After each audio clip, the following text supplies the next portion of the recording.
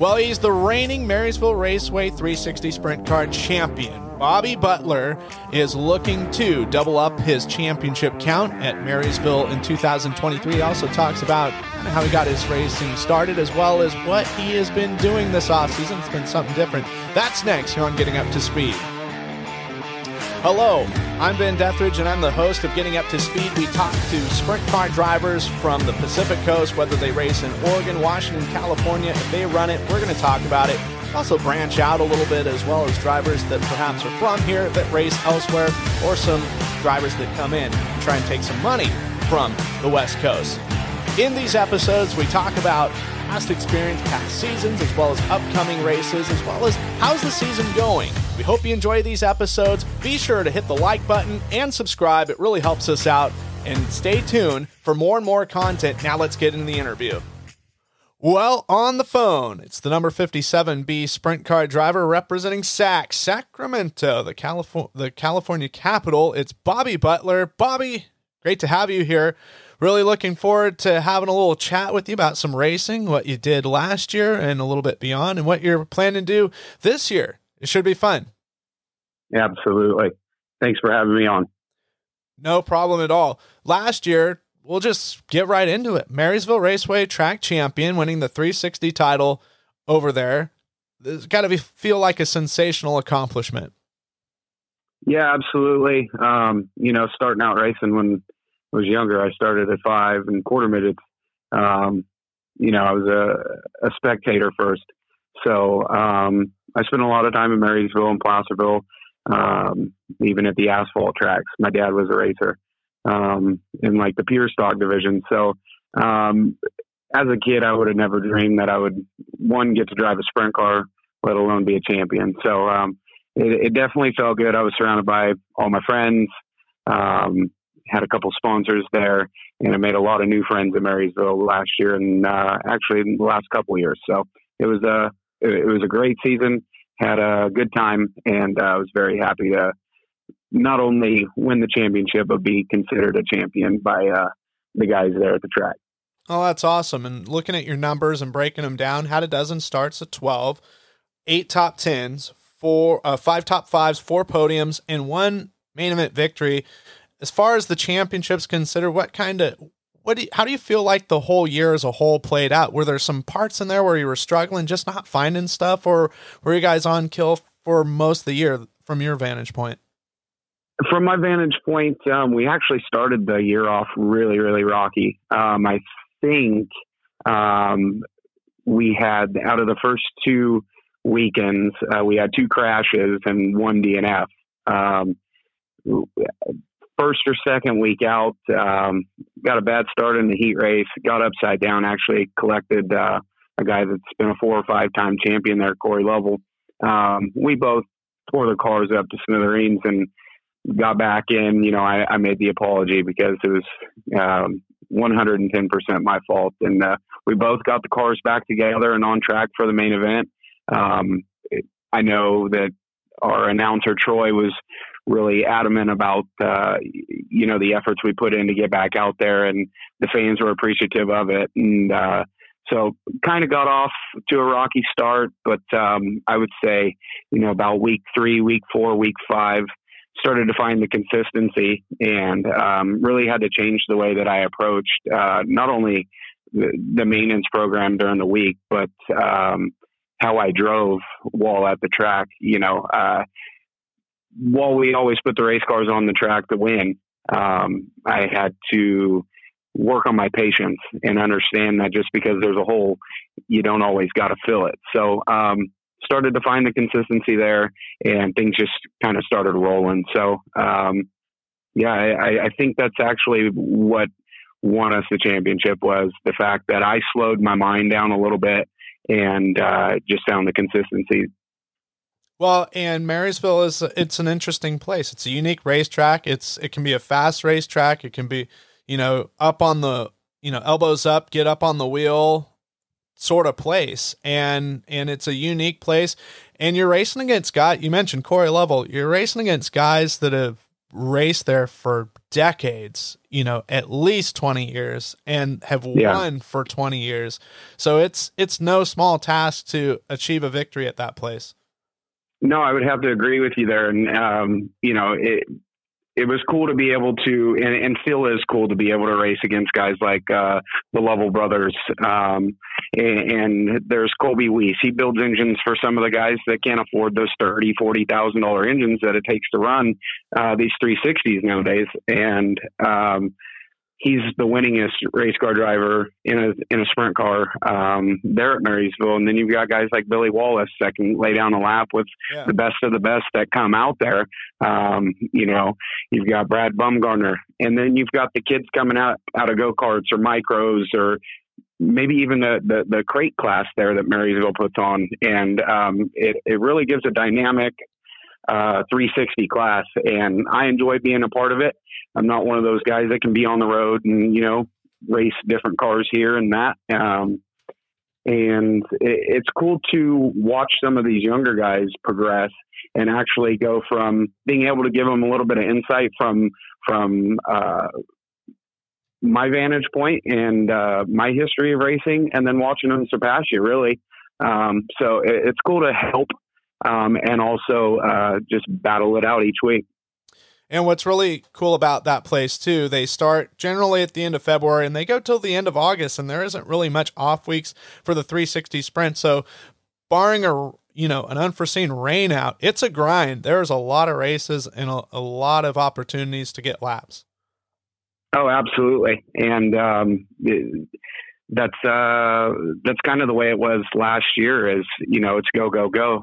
Sometimes it's every single weekend in the month, and if not, it's usually 2 to 3 weeks a month. But being around here, other than Placerville or going down to Watsonville, which runs Friday night, there's not a lot of time to be on the track. So I think Marysville is a great spot to gain laps, especially if you've got kids just getting into a sprint car, or even an adult just getting into a sprint car. It's a great place to cut your teeth, if you will, given the fact of it is very dynamic. The track is, it slicks off on the bottom sometimes, or sometimes it stays hooked up, and you really do got to keep your elbows up.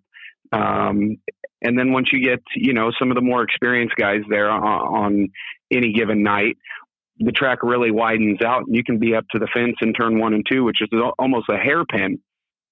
And then down in 3 and 4, it's more wide and sweeping. That flattens out on the exit of turn 4. So I think it's a great racetrack, again, to learn from, because there's so many different things that go on throughout the night. It can be greasy and hot laps. You go out to qualify in your mid pack to go out and qualify, and it's slicker than snot all the way through the center. So the characteristics, again, big whoop coming off of turn 2 as we exit the racetrack across the infield, the same way we come on the racetrack. So there's a lot of different deals there that you got to figure out, and you have to hit them all to win a race there. Yeah, I was going to point that out. One way in, one way out. It's like a labyrinth, not a maze. So yeah, exactly. We're talking about 2022, transitioning to 2023. What is that looking like for you and your race team? Is it going to be similar to last year? Are you guys going to spread your horizon a little bit and visit some other racetracks? Actually, it does. It should look quite a bit like 2022. Given the fact of, we've got a lot of tires still left over from last season that we may not be able to run with different series or tracks. I would definitely love to get up to Placerville a couple times. While I struggle at the joint, because I'm not really a super slick to a curb guy, I do love the place, again, because I've got to watch it my entire life. And, we usually run a couple races at Silver Dollar Speedway at the end of the year there in Chico for the Fall Nationals and tribute to Stephen Allard. And then I make it a point to get down to Tulsa's Thunderbolt for Trophy Cup each year. So we'll go wherever funds allow us to go and for how long, and just enjoy it along the way. So yeah, absolutely. Sounds great. And yeah, no, Placerville, it can be a tough nut to crack with, the congregation of cars that they get there every single weekend. Absolutely. The guys up there, the guys and gals, everybody that puts on a show up there, they do a great job. The facility has turned out awesome in the last few years with Russell Motorsports taking over, and they do a bang up job up there. Yeah, no doubt. No doubt. And what's been cool is actually I've been seeing you do some racing, doing in the old sportsman. Well, I don't take that offense to that, in the sportsman division with the Red Bluff Outlaws, getting kind of the rust knocked off a little bit. Absolutely. Yeah. I actually, decided to get a go-kart this winter, and do some racing with some friends, and man, that place puts on a show. You have to be elbows up, and I'm actually learning. I'm learning how to race there, which, I mean, it might sound a little silly, but it seems you have to make contact a lot of the time. So, and I try and stay away from that. While it's a go-kart, those things still are expensive. So, just learning to adapt to different stuff. Got to run a couple races up in Lakeport, 3 races actually this year, and we got 2 wins up there.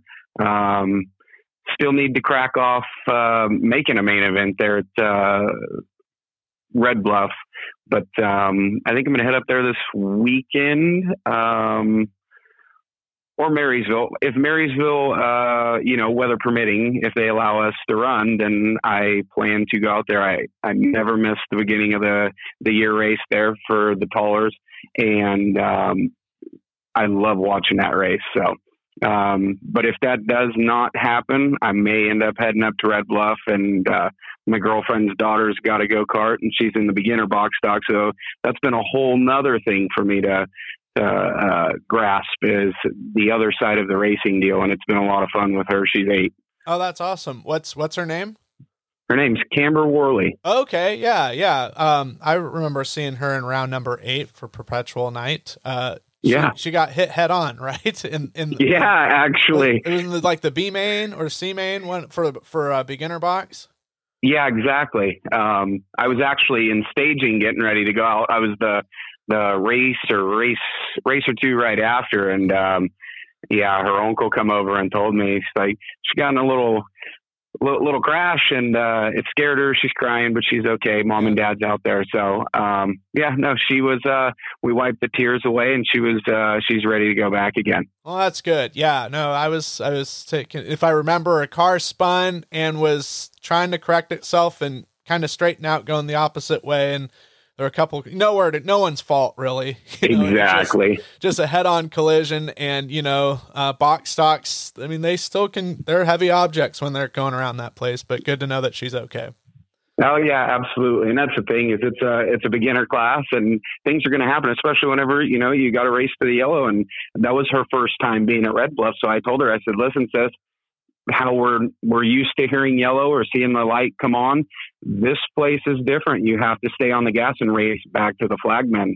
So she understood the assignment, and the other child did too. It just didn't work out for either one of them. So just glad they're both okay, and they're both going to get a go race again. Well, I'm looking forward to seeing you race in person, and to get, or maybe dial you up for a progress report, just to get your take of, wow, this really helped me with my driving reflexes and everything, doing the kart program in the wintertime and the off season, and transitioning to my sprint car program in the spring, summer, and fall. Yeah, absolutely, man. It's been a lot of fun.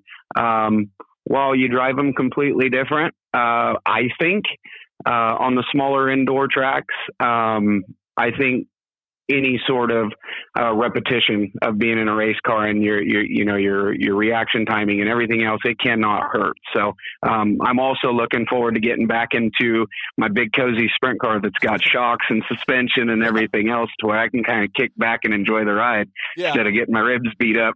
Sure. And you don't feel your teeth rattle as much, I'm sure. Oh man. Yeah. Depending on the track condition, it's hard to even keep your eyes focused. So, but then again, I'm getting old now too. I'm 35. So yeah. No, I'm right there with you on that number. So yeah, things are starting to hurt a little harder, and the pain goes away a little longer. So yeah, exactly. As far as, we talked about cage kart racing in the off season, but like when you're not racing, what exactly are you up to? Is there anything cool that you do? Maybe even during race season, like any hobbies or anything that you're up to?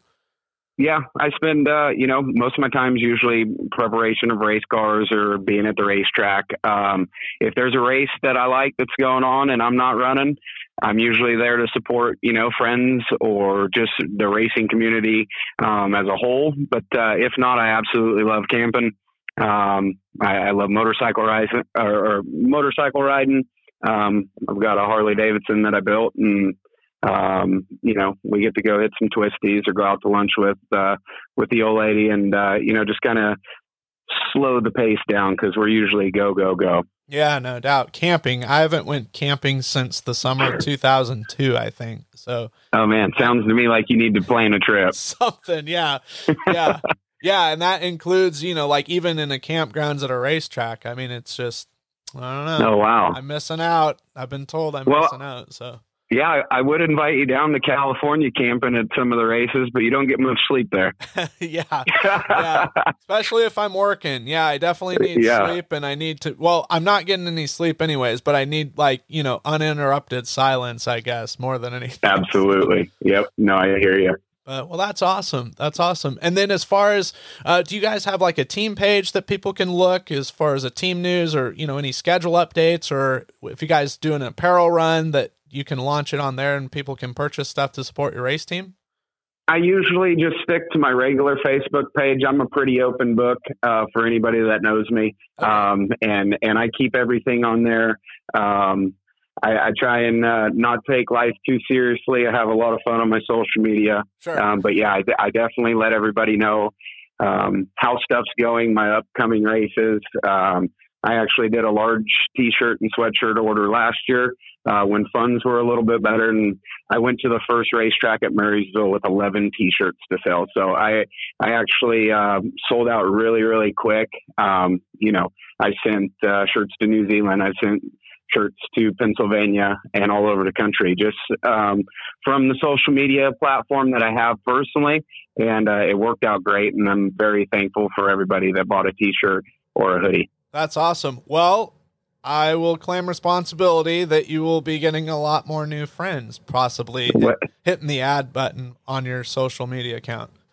Perfect. I have no problem with that. And like I said, I'm an open book. I've got people that hit me up on social media and they're like, hey man, I really like that you did this, or, hey, why did you do this at the racetrack? And I love to tell them, what you see is what you get with me. And I think that's why, the guys that like me, the gals, the kids that like me, that's why they do. And the others, it's probably why they don't. Yeah. Yeah.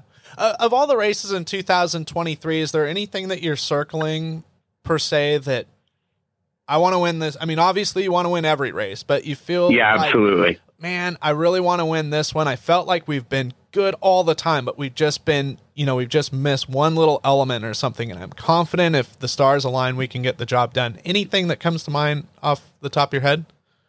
Actually, yeah, the SCCT race at Marysville. Okay.